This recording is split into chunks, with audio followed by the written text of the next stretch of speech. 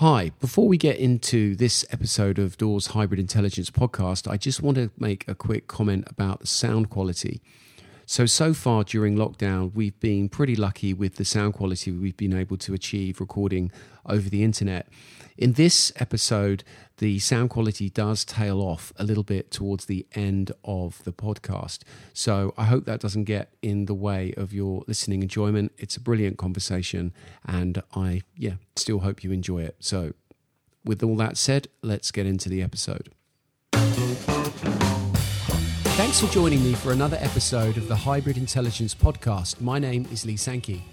Today, we're going to take a break from our exploration of optimism to take a look at design thinking. Now, we're all familiar with the term, but I thought it'd be interesting to hear some perspective about its utilization, adoption, and impact, especially in light of the need to adapt, innovate, and be creative in response to COVID-19 pandemic at the moment. So this is something companies everywhere are having to think about. And design thinking offers a different type of logic to normally found in companies. So are companies using design thinking? If so, how? Is it a genuine strategic tool? Does it have other applications? So I'm delighted to welcome my guest today, Pietro Micheli, who is the Professor of Business Performance and Innovation at Warwick Business School and who's been researching design thinking for many years.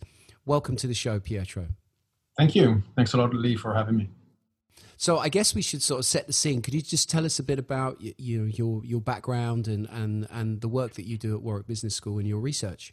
Yeah, so in brief, so my background, I actually graduated in engineering and then I did a PhD in management. I started doing the type of things that you would imagine somebody interested in production methods, so try to understand how a factory would work. But back in 2006, I then got into a project that was about how production is part of a wider process of product development and how this product development process was structured differently depending on different companies. And we looked in particular at furniture firms. And that's where I encountered what then has become known as design thinking, or at least part of that. So very early. Quite very a while early, ago. Because it kind of became popular around 2008, didn't it, with Tim Brown's article in HBR, right? So that's right. Right at the cusp of it. Yes, unfortunately, I was not that good at branding it the way they did. but hey. But no, so that's what I did, and then I got into more and more projects in the UK, continental Europe, North America, trying to understand what different companies do, and I try to get in depth. So I try to get into these companies and understand what they do. Then I did also some consultancy work for firms and really trying to embed some of these principles and practices. And yes, and so I've worked on various projects in this area. Other than this, of course, I work at the University of Warwick, as you said, and I'm the course director for an MBA program. I work on various other things. But I would say that design thinking, and innovation more generally are really interesting to me as subjects. So, yeah. So what attracted you to design thinking and innovation? It sounds like it's not something that you kind of read about and thought that's interesting. It's something you actually observed through your work, looking at how factories and furniture companies were adapting, and it wasn't really given that label at the time, but you just thought this was super interesting, and it kind of built from there. Yeah, that's right. So there were a couple of things that really got me thinking. So if you are an engineer, as I am, for example, the way you think about problems and problem solving is often in some form of a funnel manner where you try to optimize something. So essentially you try to solve it by making it quicker, cheaper, whatever that is, whatever you're looking at. Whereas in some of these companies, I could see that designers, but also other people, say in R&D or manufacturing, they went round and round in circles and tried to understand the problem in the first place. And if you look at this from a very naive engineering view, it's very wasteful because it takes longer. So instead of just getting going, so to speak, these people were thinking about it and rethinking about it and so on, which, in academic jargon, you call this problem framing. You're trying to understand the problem in the first place instead of problem solving.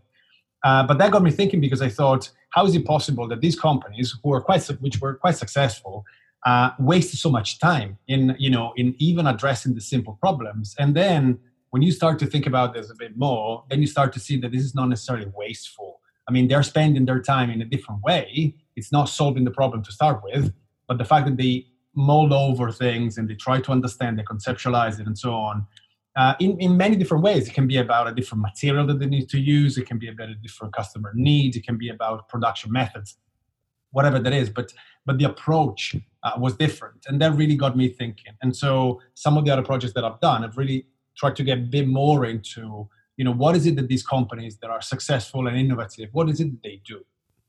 Right. So I guess what you're describing there in very simple terms is the space in which exploration can happen.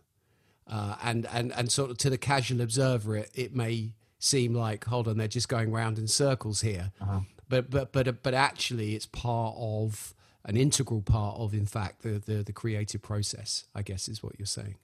That is right. Yes. And, and this is not just a very pure R&D perspective, as in you're trying to find a new chemical compound for a drug, or you're trying to find a new way of creating an inhaler, whatever that is. It's a bit more than that, because sometimes you don't really know what you're looking for. So it's not that you're trying to do something. You don't really know what that something is. And at some point you start to kick around ideas and so on. And then eventually they converge onto something. But that kind of the so-called fuzzy front end, it's something that is very difficult to pin down, and you certainly cannot treat it as a linear problem-solving affair.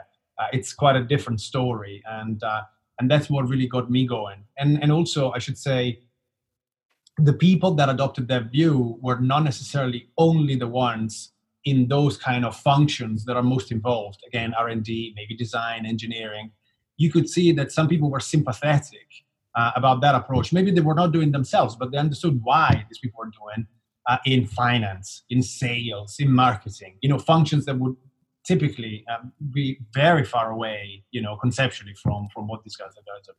Yes, and that I guess we'll come on to in a bit, but that's one of the defining aspects of design thinking as opposed to design. It's this distributed nature, the fact that these kind of mindsets, approach, techniques are used beyond what could be described as the design team or R&D team, and adopted by people in other parts of the organization.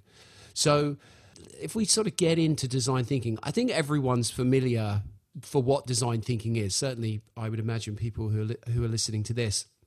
And also, I think the debate about whether design is important to a company is kind of over, right? No CEO is going to stand up and say the design of our products or customer experiences is no longer important. So do you think the key difference then between design, the term design, and the term design thinking is this distributed effect? Do you think that's the sort of one of the key the key thing about it? So yes, so one of the differences will be this, but you can also, it depends, so maybe we'll come on to this at some point, but the way in which companies practice design thinking varies quite a bit. There are some central tenets that people will be familiar with. So the fact of having a user/human centered approach, that people will understand it. The fact of being iterative, so going back and forth, trying things out, prototyping. Again, these are kind of general traits that most people will be familiar with. But then there are, in the specifics, in some areas, you would see some things being very developed in some companies and just not really done in others. So design, what I'm trying to say is that design thinking is not a monolith. There are certain things that you can see common across what companies do, and other things that are not necessarily so. But going back to the design thinking difference, yes, part of that is the diffuse nature. Part of that is that design thinking, if you abstract it, and also it depends how you see it, but if you see design thinking as a process, as many companies do, more than as, say, a culture, I'll come on to that, but if you say it as a process, then you could almost speculate that if people are trained well enough, anybody could do it. And that is the main claim of Tim Brown, IDEO, and many other people. You may agree or disagree with that. But that's one of the claims. So in other words, you don't have to be a trained designer to do it. Maybe if you're a trained designer, some things will come a bit more natural to you because maybe you've been trained in the fact of mulling over things and trying things out without necessarily knowing what you're getting to, whereas a stereotypical lawyer or accountant would hate that, right? So that's possibly true, but at the same time, you can abstract it and say anybody could do it. Equally, then you could say in some companies, the fact that they are design thinking organizations is because they've always had a strong design footprint, either because of the design team internally, the Apples of this world, that's the stereotype, or design teams externally, like, I don't know, Herman Miller, the company that makes furniture, they rely mainly on external designers. So, and many others. So that's the point, but it's about trying to understand how can you expand a certain perspective from a design team outside, but also how much, and this is more of an open question than an answer, but how much can people that don't have a design training or some kind of R&D role, if you want, how is it that these people start to embrace some of the principles and practices that for other people may come a bit more naturally? And that is where it's very difficult. And so if you look at this, for example, in practice, when an IT firm a couple of IT firms that I've worked with, they have started to do very brief design thinking training programs. And you then wonder how effective they are really. Because if you're trained in design thinking for 2 days, I mean, how much of a design thinker are you really going to be, right? It's quite questionable. You'll know the process, but will you in a sense feel it or be able to? That's right. And as soon as you're under pressure, are you really going to try and ring fence the time for problem framing that we talked about before? Probably not. If you're under pressure, just revert back to type and just try to get things done. So, for example. Because I wanted to start here just because it's fascinating to me the degree to which definitions can get in the way of things. And, design thinking is one of those subjects that's had lots of debate about it, including how it's defined and what it is. I think people understand what it is now, but there still seems sometimes, often from designers in a way, that it's not the same as, design, big D design thinking is different. But I think for me, and also the point that you've added, which I think is super useful, it's this idea of the diffusion effect, but it's the ability for people who are not trained designers to use these techniques in areas which you wouldn't necessarily associate with. Just to add on that, then of course, again, from my experience, having worked and talked to many designers, yes, you can see that probably there are certain things that come a bit more natural to designers, but then it's not that all designers are the same. So it's not that all designers necessarily are design thinkers. I know a lot of designers that are very happy to work on very linear, simple projects because they don't want to get into ambiguity. They don't like the complexity. They don't like the open-endedness. And so, hey, there would be designers that would not qualify, so to speak, as design thinkers. Right. That's true. That's certainly true. So the other thing I wanted to ask you is sort of off an observation I have, that for me, design is on a very similar journey to agile, right? So if we think about agile has leaked beyond the borders of software development and now is impacting, organizations as a whole, as organizations try to become agile, and therefore there are knock-on effects such as what is agile leadership, what is agile strategy, what is agile governance, what is agile budgeting. So there's loads of knock-on effects as agile has moved through the organization. And I wonder if it's the same for design. So design in the form of design thinking has, left the borders of the design team and is being adopted in different parts of the organization when it is used successfully. Do you observe a similar pattern, and do you see that there are barriers to adoption or knock-on effects as design leaves, its heartland of the design team? Yeah, I think it's a good point. So I think that there are some similarities, perhaps also a difference though. In terms of similarities, that's right. So as you say, the Agile Manifesto of about 20 years ago was very much computer science manifesto about how to do programming and so on. Then now we talked about Agile and all sorts of things that have nothing to do with it. And so, yes, then you can think about some of the principles and practices that maybe for a professional designer would be the norm, now they've kind of morphed into, so you're not perhaps prototyping an object, but you're trying to get feedback on a service. So it doesn't have to be a tangible object. You may redesign business functions. I mean, I've worked in projects where we've redesigned the HR function, human resources. We've just changed the way it was. It was a redesign of a function, not a project in the sense of creating an object or something. The one thing that I would say, though, is that if you look at design thinking in a broad sense, for me, and that's where the definitions come in, the way I see it, there are some bits of design thinking that are so difficult for people in business to grasp, not conceptually they understand it, but practically, that sometimes they get left out. Whereas with Agile, at least I think that the core of it is well understood. And yes, it doesn't mean that everybody practices in the same way, but the idea of iterating, the idea of sprinting, the idea of condensing time to get people to work on something, the idea of not to work in a waterfall way. So those kind of Agile principles, I think that most people grasp. But for example, the idea of problem framing, the idea of asking what if, kind of speculative questions, that is really at the heart of design thinking. When you start to look at some of these things in a business context, sometimes, people just don't practice them. Again, not because they don't understand them, but they don't do that. Whereas maybe with Agile, maybe Agile is slightly easier to digest for a kind of typical organization, whereas some of the design thinking principles may be less so. I'm also wondering that, if we think about this expression, software is eating the world, and because of the dominance that technology plays now in contemporary business, not only just from the technology and the hardware and data, but also culturally in terms of how things get done. I wonder, as we think about this diffusion effect of Agile compared to design, but because technology, digital transformation, all of those things go to the core of the business, maybe there is a stronger imperative for adopting them, even though people will recognize the importance of design, especially when design is a proxy for saying, how does something work?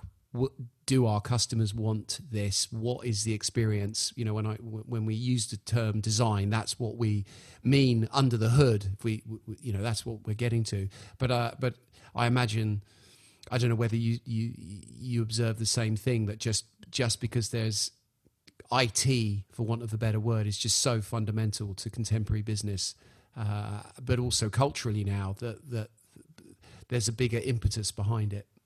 Yes, that's right. It could be, and perhaps when it comes to some of the Agile principles, the way they've been packaged and disseminated and then applied, maybe it's a bit more coherent. Whereas if you think about design thinking, yes, people will be familiar with the notion, but it may be that you will get different answers from people of what it is. And actually, when you go to see what people do, there are quite fundamental differences. Whereas if you start to think that if a company says that they've done Agile in I don't know, project management or whatever they do, it would tend to resemble across companies. Whereas when you look at design thinking, then it's a bit more open-ended, which in a way is true to its nature, because if you were super prescriptive, then what the hell? Yeah, you're sucking the life out of it. Exactly. So the more you codify it, the drier it gets. So you can't really do it. Yeah. Well, I mean, that brings us nicely on to this idea of the work that you've been done, or not the idea of, but the actual research you've done. You've done a few large research projects around this. And I wonder if you could talk us a little bit through your findings, because you did a research project, I think in 2019, looking at 30 different companies. You spoke to over 100 people, and this research showed that there was big variations in what people think about design thinking, how they interpret it, how they use it. Could you tell us a bit more about what you found? Yeah, that's right. So what we found was both looking at company practices and also reading on design thinking. So we surveyed pretty much everything that had been written up to that point, academic and non-academic literature. You can see that there are certain things that are kind of common, and which is good.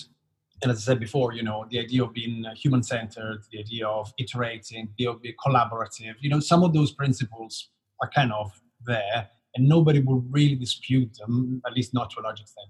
But then when you go and see some of the other nuanced stuff, that's where you start to have variation. And, in a good or bad way, it depends. So if you wanted to have a kind of consolidated approach that everybody could apply, you will be disappointed because that's not what people do or not what people say. Right. If instead you like variety, then here you go. I mean, you would have it. And so, especially the more explorative phase that we talked about before, that's the one that in some cases is still present, in other cases is just absent.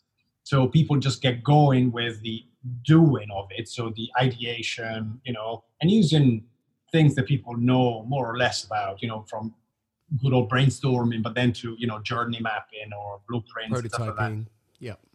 But the first bit, which is really kind of dig a bit deeper and really try to understand what is the root cause of a problem or what is the real opportunity that you may have, that's where there is quite a bit of difference. And then, the obvious difference is also when you think about this idea of focusing on users, how do you do that? I mean, marketing departments have been doing this for ages, but not necessarily in the same way as what design thinking would say, which is you don't necessarily survey people, you don't necessarily go and talk to them, you don't necessarily do focus groups or what have you. You try to understand what people might need because you observe, you try to put yourself in their shoes. It's this kind of empathy-led process, which is quite different. And so, again, the way in which companies digest that is sometimes they just revert into what they knew, which is, yes, okay, you can do some observation of these 10 individuals, but we really want to see the data from the marketing department, which has got data about 10,000 individuals and their pattern of consumption or whatever they do. That's what we're going to rely on. Then off you go with your ethnographies and things, but the real data is somewhere else. I guess that's the tension between, patterns that you can observe in large data sets versus truths and insights that you get from a smaller sample group, but through observation. Yes, absolutely. And, these, even from a methodological point of view, these are just different ways. They give you different answers to what you're looking for. So if you really want to understand, what are the habits of a certain group in a population, well, yes, maybe overall you can have a picture of that with some kind of a distribution.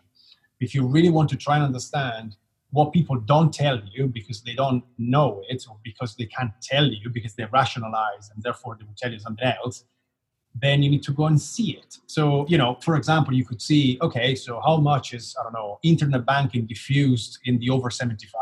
You could do a survey. Then it depends what people will tell you. Then you could decide that you sample 20 people over 75. You go to their homes and you see what they do. It's a different type of evidence, a different type of insight. Now, it's up to you to decide whether being with Mrs. Smith for an hour is a waste of time or instead it's a great revelation because you actually see what Mrs. Smith does when she's 85. She can't see very well, and therefore she never uses internet banking, even though in a survey she will feel embarrassed not to say so. So it's a different approach. So did you find any statistical or measures from your research? I understand a lot of it was obviously through user interviews and, as you said, surveying existing academic work and books on design thinking, which led you to identify certain articles and patterns, which led you to firm up the kind of definition of design thinking and its key attributes. But when it comes to the adoption and how it's utilized, were there any patterns that came out of it? So one study that we did that is quantitative and it's a large sample, it's more on design. So going back to what you were saying is the design versus design thinking. So it's not that they're entirely different, but they're not the same either. So now when you look at design itself, the effect that it has, and it's obviously much stronger, for example, when the design function is more involved in different phases of service development or product development. And that we have quantitative evidence for. So we've done a 3-step survey over the years, and we have that, at least in certain contexts. So we know that if certain approaches used by designers in, again, problem solving, problem framing, and so on, are used throughout a development process, that tends to be more effective rather than when they're used in just one bit of the product development process, which tends to be at the beginning. So that we have. As opposed to interventions. So instead of an interventions or really just at the fuzzy front end, so to speak. So you iterate a bit at the beginning, but then the rest of everything else is linear. So that works less well than when you have this attitude throughout. In terms of design thinking itself, there's less on that quantitative, either from me or for somebody else, because people have not really studied that way. So we tend to still, and it's a gap, put it that way. We tend to still get into companies to understand what they do, rather than say, let's survey a large group of firms. That's the next step, but we haven't done it yet. So that would be more about how effective it is. Some specific practices or some specific tools or processes, there is evidence on that, but the overall design thinking approach, not enough. Yeah, that's a growth area, I guess, for your research and other researchers around the world. This is not. I think this is just where the subject matter is. At the moment, it's just. I think that maybe it's the scientist in me or something, just sort of saying, where is the thing which says, 35% of companies that are more successful, or 55% of companies use design thinking in the So it's interesting to we don't have that. And that's insightful in itself. There's part of me which is quite surprised by that in a way, but I also think it's interesting that in a way it's a function of what design thinking is. It's beyond the sort of nature of its definition, what it is in the actual practical application. The fact that it's so variable, which is what is so good about it, because people can do it in relevant ways. There isn't a one size fits all, means it's very hard to measure. So that it is what it is, I guess. Yeah. Do you, from what you observe in the research you've done, do you think that companies are using it as a strategic tool, or do companies see it as a bit of a fad, try it and then stop? Do you find that companies who do try it and adopt it then keep using it? Yeah, does it tend to burn out? Yeah, it's a tricky one. That's right. I mean, now, as you said before, so design thinking as an expression, as an approach, started to become more popular about 10, 12 years ago. And then I would say, so we've got, say, a 10-year experience. So there will be companies that have had a go, so to speak, and then now they start to see whether it's worth for them or not. There are lots of other companies instead that are experimenting with it. They're still interested, but they haven't done much yet. I should say probably that in the US, there is more awareness, not that they do it necessarily better, but there's more awareness of it than there is in the UK and certainly continental Europe. But anyway, so it's a tricky one. So in some cases, it is strategic in the sense that people have invested money and time. They've trained people. They've changed some of their processes. They've really started to look at things in a different way. The type of meetings that they run. So a lot of things, lots of, even down to the operational detail, certain things have changed. And that's so, yes, there are companies that have done that. And instead, there are some other companies that have done design thinking because they've recruited some designers, or they've changed a couple of things here and there, but it's not really a comprehensive approach. So that's quite different. It's much more opportunistic. It's much more tactical. And maybe there is a great success story of one example of a product or service that came out, but it doesn't necessarily permeate. So the rest of the company works pretty much the same way as before, but in that specific project, they adopted a different perspective. And so, there is a typical case that we teach in business school about the Nespresso machine. Now, I've done a small project with Nestle years ago, but it was not about this. But Nestle is not a very innovative company in the sense that we say radical innovation. It's very incremental, as many companies in that kind of sector. But the Nespresso machine is very innovative. But it doesn't mean that the process that was followed with Nespresso now is used for everything in Nestle. Not at all. Was it a design thinking process? You would see today more or less that way. I mean, it's well before the codification of design thinking, but it was very much about reconceiving something, asking lots of what-if questions, collaborating with people outside. So in a way, there are lots of design thinking traits.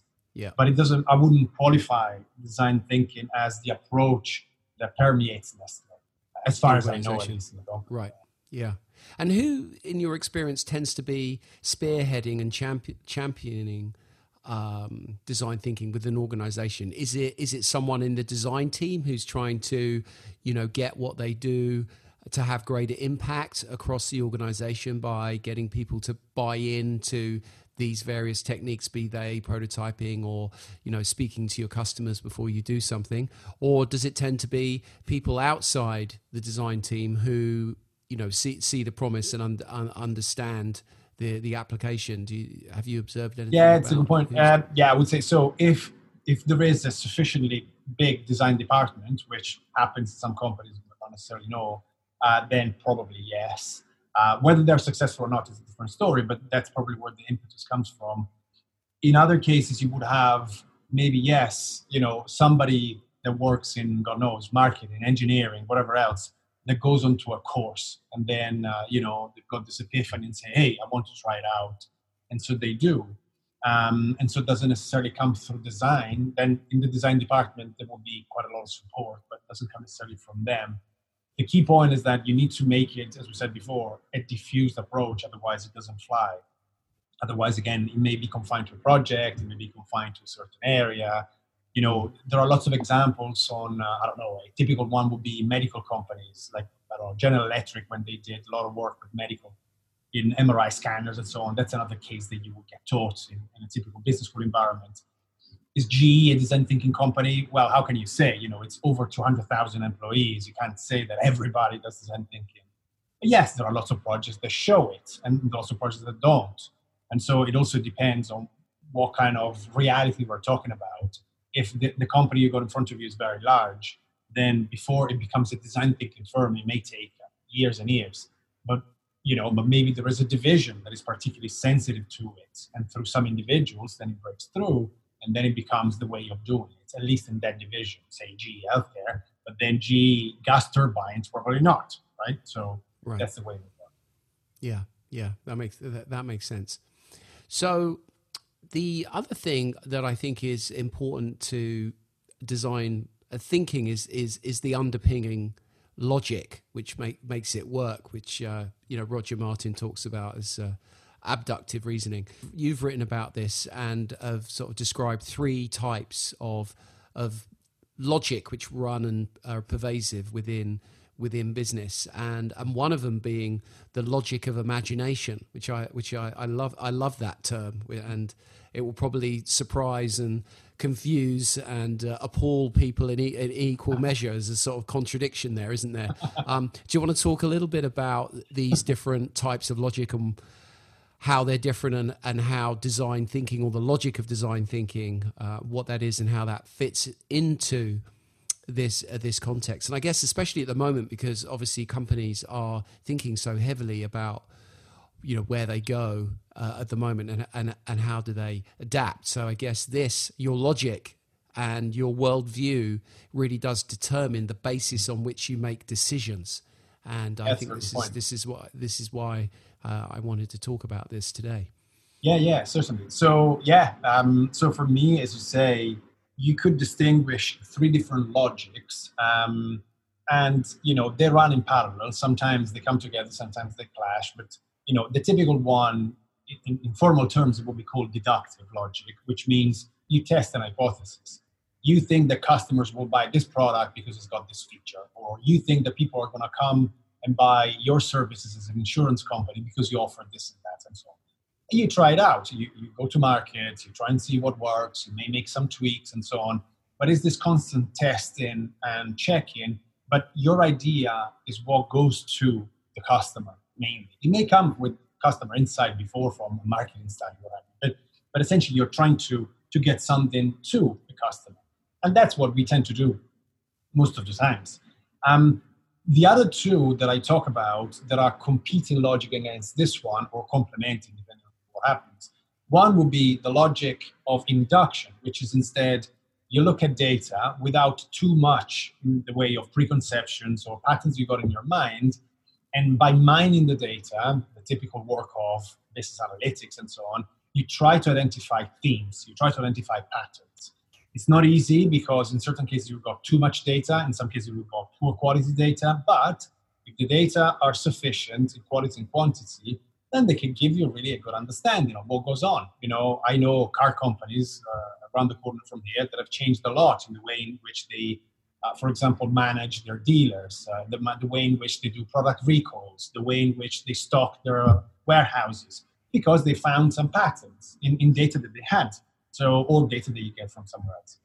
Now, the point about the third one, that, as you said, formally is called abductive reasoning or abduction, is the fact that it's not based on data that you extrapolate to find something. It's not based on your preconception that you push in, but it's based on imagination, as you say, in the sense of you want to create, it's an intentional process. So you want to create a certain future. And so let's say, 5 years time, you want to see that.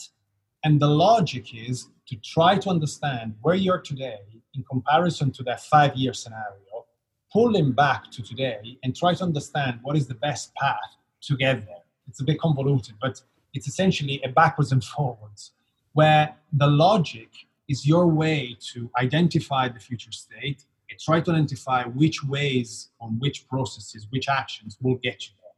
And that's where you apply this logic. Now, this logic can take you in new places because it's not rooted in the past. The analytics logic has to be rooted in the past because you need to have data. Historical, yeah. So otherwise, you cannot imagine the data, right? And similarly, the deductive logic tends to be based in past experience or past data, whereas the logic of imagination is a forward-looking one. You try to look ahead. And again, you cannot have the data about the future, right? So what you do is that you try to push yourself in a way that says, right, so if I believe that in 5 years' time, the way in which, we're going to do personal fitness, now news of today of reopening gyms, is it going to be a blend of digital and presence? Is it going to be all online? Is it going to be through subscription models? Whatever you like. But you're going to think about the ways in which the future of personal fitness, well-being, what have you, is going to be. And it doesn't necessarily depend on the past. And as you say, we may expand on that more generally about COVID-19, but the point is that when there are moments of change like today, if you are rooted in the past, either because of preconception or because of data, if you are getting into a new situation, the new normal that people say, you can't really rely on that, at least not entirely, because it's not going to tell you the truth, right? You're entering a new space. You can't rely on the past only, because otherwise you're just aiming to the wrong target, right? And so it's necessary, at least to some extent, the one tries to project in the future and pulls back rather than look in the past and then try to project in the future. Yes. So this idea of imagination and asking what if is this different space, I think that not just design thinking, but any creative exploration and approaches that take you into different spaces, which is why it's so hard in a business context in a lot of times where, data, decision making, governance are based on, facts or things which have already happened and therefore, magnetize you to a certain path. If you want to break that or disrupt that, then you haven't got that data or evidence to work with. That's why it's so fundamentally different. And you sort of describe the companies that do this well, do a couple of things. They don't just use one of these logics, and it's their ability to switch between these different logics. Which is not easy, because if you really stretch this, then you can see that demands different ways of doing lots of things. So, for example, imagine a simple meeting where you're deciding whether to go ahead with a new service or not. The typical deductive would be, okay, so let's look a bit at past experience. Do we believe in this? Do we have enough confidence? Yeah, let's go for it. That's the meeting discussion. In the case of a very inductive logic, you're just trying to get data as much as possible, and you will have an analyst that tells you that there is a chance of 50% to do this, 30% to do that, 20% to do that. Then you go for 50%. And the more imagination-based, would be more around, okay, so let's try to imagine a future state. Okay, so what does that service entail from the point of view of the user? And you try to put yourself into the user, you develop a persona of the user. It's an entirely different thing. So it's not easy to switch. There are companies that are very much in tune with each one of them. And so a startup would be much more in tune with this imagination logic because they don't have the baggage and the history and so on. Whereas an established company that's been around for 200 years, then of course they're going to struggle with this idea of imagination and even understanding patterns because they've been doing the same thing forever. So it's not simple, but there are people that can try and do this. For example, where there are projects that are different, maybe projects that are very linear and simple and kind of keep going. And there are other ones that instead, by nature, are seen as being very different and very innovative. And so maybe you have a way to introduce a different logic. So, then in that case, it becomes a bit easier to do it at the same time because you've got different projects.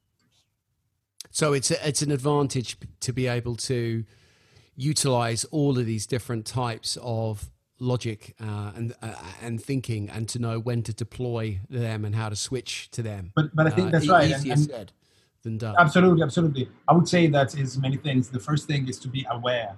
So if the way in which you run your meetings, for example, is always of one kind, it would be very difficult to get any of the other two in. Yeah. Because you don't leave the space for it. Yeah. It's having that different diversity, I guess, of thought and logic. Mm-hmm. Now, the other thing I was surprised about looking into the work that you've done, and it's definitely something that I sort of come across regularly and have experienced in my career, and I'm sure there's lots of people listening to this who be familiar with this area, is this idea of tension between a brand being consistent and a brand being vital or having some kind of vitality to it. In other words, not being so still that it appears to be dead. So how do you keep a brand alive and moving forward so it retains its relevance? So there's this tension between consistency and vitality, or consistency and relevance. So you've done some research on this in the way that actually design thinking can apply here. And I think this is really important for people working in design, because this idea of product personality and also the role of the experience or the actual usage of your product and experience actually being the brand reality in a sense. So the marketing and the advertising sets up a promise, and contemporary storytelling and engagement on social media, Instagram, whatever it is a key part of that piece now when we think about brand and brand personality and how you engage with your audience. But when people are buying your products, be it a physical product, digital product, or they walk into your shop, or they use your service, that's where the brand comes alive in those interactions. So people working in the experience side and the design side want to express the brand in those moments, but often, whether it's this is where the phrase brand police comes up, and you have all these tensions between this idea of being consistent but then having something which is moving on and evolving. So you've looked at this and actually found design thinking can help here through that's right. Yes. So as you say, in this context of branding, when you look at consistency and vitality, if you take the extremes, they're not necessarily viable. Because if you're entirely consistent, you just keep plowing on the same direction, at some point you will become stale, outdated, old in the negative sense. And if you keep going for vitality only, you will not have a brand, because you will just look differently. And so you don't have those kind of elements that make it recognizable. So what we're trying to do was to say, right, of course, you may have a portfolio of products, services, and so on, so you can distribute it, right? You can have something that looks the same, something that is relatively new. But one thing that we also found was, well, what can we do to try and get a sufficiently high level of consistency so you know that this is the brand, but at the same time, the brand is vital. So it still have that freshness, right? And so, yes, so we identified a number of practices. We looked at 20 companies, but it was really trying to identify which in which instances they managed to marry the two, and some of the design thinking aspects became very handy. So, for example, the fact of trying to push yourself with what if questions, and even just simple questions about, okay, so there was one about this furniture company, and they were making bed frames, for example, and people kept coming to them and say, oh, we like your furniture because it's very traditional. And then you stop and say, but what does traditional mean? I mean, what tradition are you talking about? Because it depends. Is it tradition in the sense of 200 years ago or 20 years ago? And if you start to interrogate that, then you start to get, through this kind of naive questioning, you start to get something out of it and say, okay, maybe traditional is actually an archetype of tradition, but that never existed. You believe that that's traditional, but this is relatively new. You just imagine that 50 years ago, bed frames were that way, but they were not, right?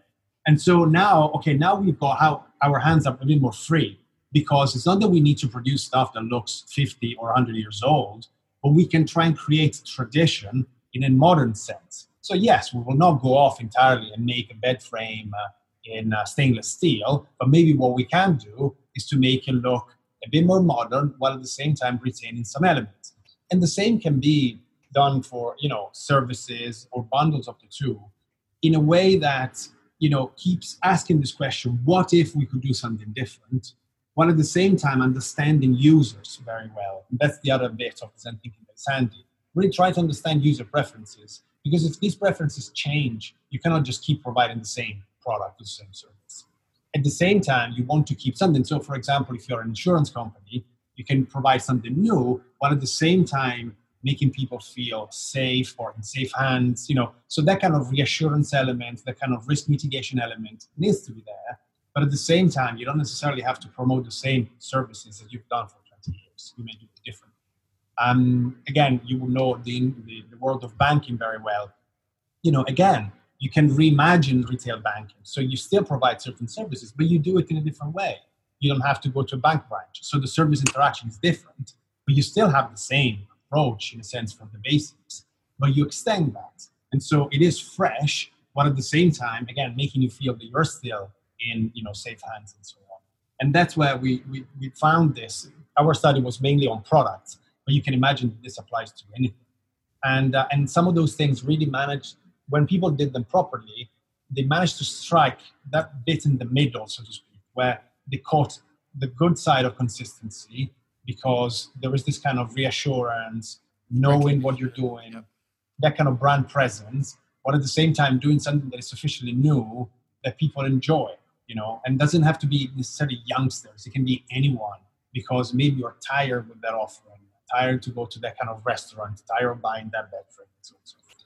And are you saying that the behaviors which make that happen, or the role of design thinking within that context, is one, asking these what if questions, and secondly, really understanding user needs, user preferences, and how they're evolving? Those two were definitely very strong, yes. And then, of course, the other bit is the iteration bit, right? So it was very much about, if you try things out, you can refine your ideas.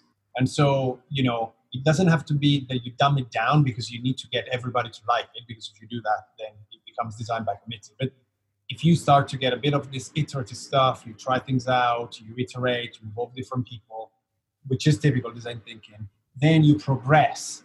You may have an insight about what does make this product new while at the same time recognizable.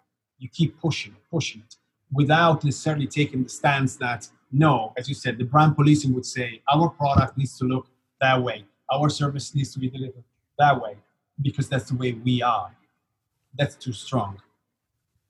And so getting that feedback can get you out of the cage of branding when it's exercised that way, and maybe set you a bit more free, because you start to also get a bit more of that evidence to say we can get out of this kind of branding perimeter and do something that's a bit different. Right. Yeah, that makes sense. So it's design thinking applied to brand management. Yes. So how do you see design thinking evolving? I mean, where do you think it's going next? I mean, in the earlier part of our discussion, we sort of touched upon how there's still some gaps in terms of the study of it and really understanding impact and more statistics on it, I guess, because of the huge variation in how it's applied that you've described makes that hard. Where do you see design thinking evolving, from here? Yeah, that's right. So, as you said, the research on it is exactly what you said. The practice of it, well, it's not that design thinking is the only approach that kind of champions the humanity side of it, the human side of it, but it's certainly one that does more than others. And so, yes, maybe that's one of the things, which is, and again, it doesn't have to be in opposition with other things, but it complements them. So, as you said, I've been working on this project around digital transformation, digital innovation, all sorts of applications of the usual suspects, AI, machine learning, and so on and so forth. And as much as some of that makes a lot of sense in certain environments, the kind of human side of it, it would be great to think that it's still there. Otherwise, you lose it. Otherwise, who's going to do that? And that applies in everything. It can be the appreciation of some things, the insight into, for example, behaviors, not just very simple patterns of consumption. The point of trying to understand what people don't tell you, but they show it to you. Those things you can't really do in other ways. And that's why you need an approach that sometimes goes really deep. Maybe, again, with a small N sample, as we say. So few people, few cases, but you really go deep. And that complements the vast amounts of data that you can get somewhere else, the fact that you can then find some kind of statistical patterns in other ways. But I hope that design thinking still stands in that kind of area to say, right, so maybe, again, going back to the point about COVID, some of the new needs of people will come out.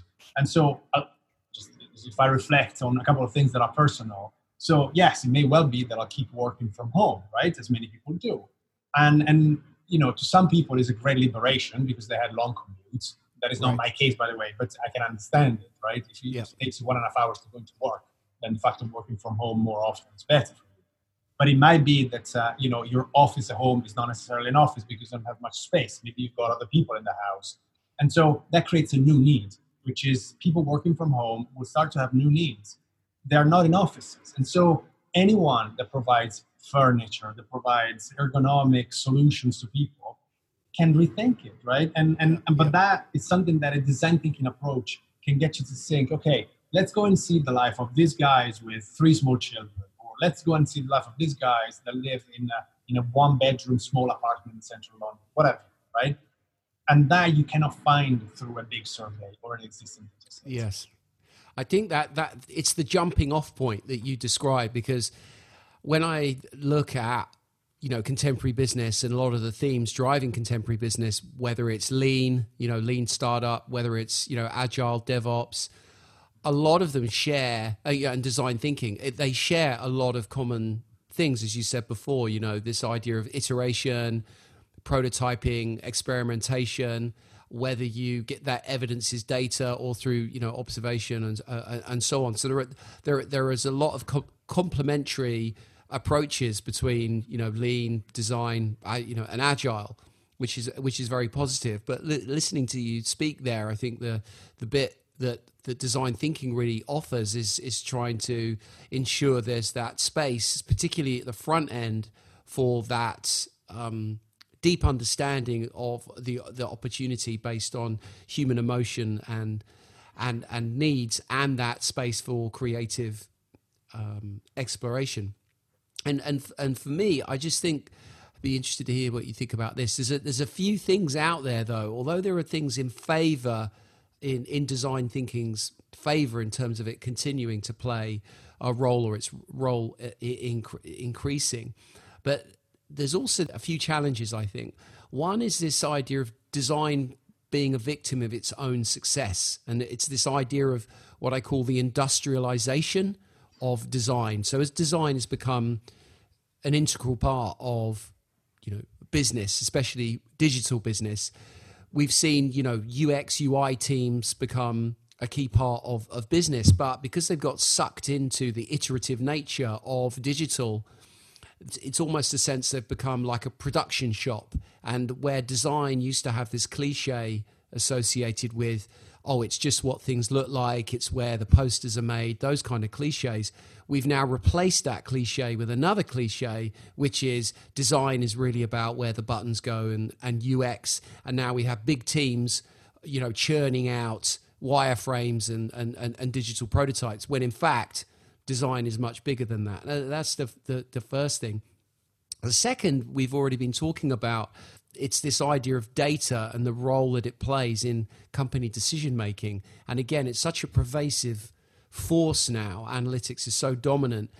Data tends to drive you down a particular tunnel, especially optimization tunnels. So, and it doesn't leave space for asking what if type questions. And then finally, the idea of pace and acceleration and the need to get things done quicker, and everyone wants to be faster and more nimble. And so all of these things run counter to the oxygen that design thinking and design, in a sense, needs. So it's not perceived in the right way, being my first point. Second point being data kind of suffocating the space for other types of logic, and thirdly, the role of speed in contemporary business, and that eroding any kind of creative runway that you have. I don't know if any of that echoes with you. Oh yeah, all of them. No, that's brilliant. Yes, I don't know if I've got solutions, but I certainly recognize the challenges. So the point about perceptions, you're right. One of the key points will be there to again differentiate a bit between just having lots of UX people and actually doing design thinking. That's not the same, right? So again, there will be plenty of companies that employ lots of designers of different kinds, but they don't necessarily do design thinking, and vice versa. There will be companies that don't necessarily employ them many designers, but they do it. So the perception needs to be about what design thinking is, and trying to keep firm certain principles. So as I said, if everything that is done, design thinking related, is very operational, very tactical, it's not the same as something that is much more strategic, much more cultural, much more diffused. These two are very different things. And so one would need to push back and say, hey, if company X just has a great interface on the web, but then everything else is the same as it used to be 10, 20 years ago, then it's not design thinking, right? So we need to call things for what they are. Otherwise, it just becomes everybody. That kind of dilutes things. The point about data, you're right. I think that the push there will be to say, hey, everybody's got to bring data, but they're different types. And so, the data that we're most familiar with, that people talk a lot about, is the fact that you have big data, in the sense that you as a company generate a lot of data, and then you've got customer data, social media data, anything around you. It depends what you do. But, so these data have got their own issue, because very often they may not be of great quality. You need to clean data sets and so on. So that requires a lot of time anyway.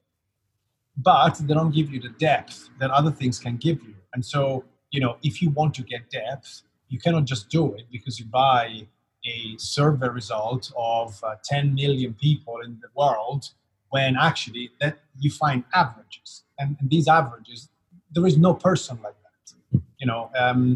Right. So if I eat 2 chickens and you eat 0, the average is 1, but you haven't eaten anything. That's an Italian saying. So, so there you go. So the average sometimes doesn't tell you very much. Yeah. And so there are different types of data, and design thinking has got to bring its own, which is not the same as the large data sets. The point about speed is very true. Absolutely. That's certainly something that people are familiar with and want to increase in everything. Of course, now pharmaceutical firms, for example, hopefully. At the same time, you need to think that not everything can be done at the same speed. So maybe one way for design thinking to still thrive is for companies to be very intentional about differentiating between different types of projects or services or whatever you do. And in that case, say, look, we need to find a quick fix for this one, and we want to go to market within 2 months. Okay, so the what if, that doesn't really apply to us. We'll just keep the same assumptions. We'll just make a small tweak to this, and off we go.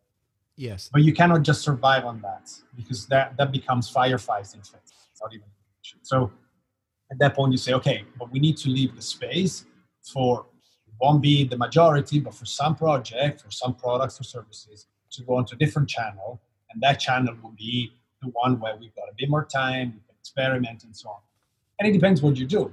If you make sneakers, yes, I mean, you can compete, but after a while, if you make always the same sneakers, you're not going to get anywhere because your margins are very low. And so you will need to try and do something, which is where, the Nikes of this world are doing very well because they can do both. Some other companies that have only done the same things over and over again, of course, they're struggling.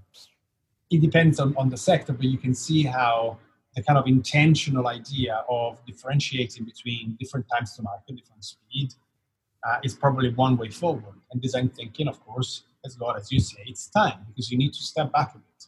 If you don't step back a bit, then you can't look really up. doing it. Yeah, that's super interesting. This idea of, and I think this is one of the challenges of contemporary management, is the idea of different cadences and timescales and different risk levels all happening and living simultaneously within an organization.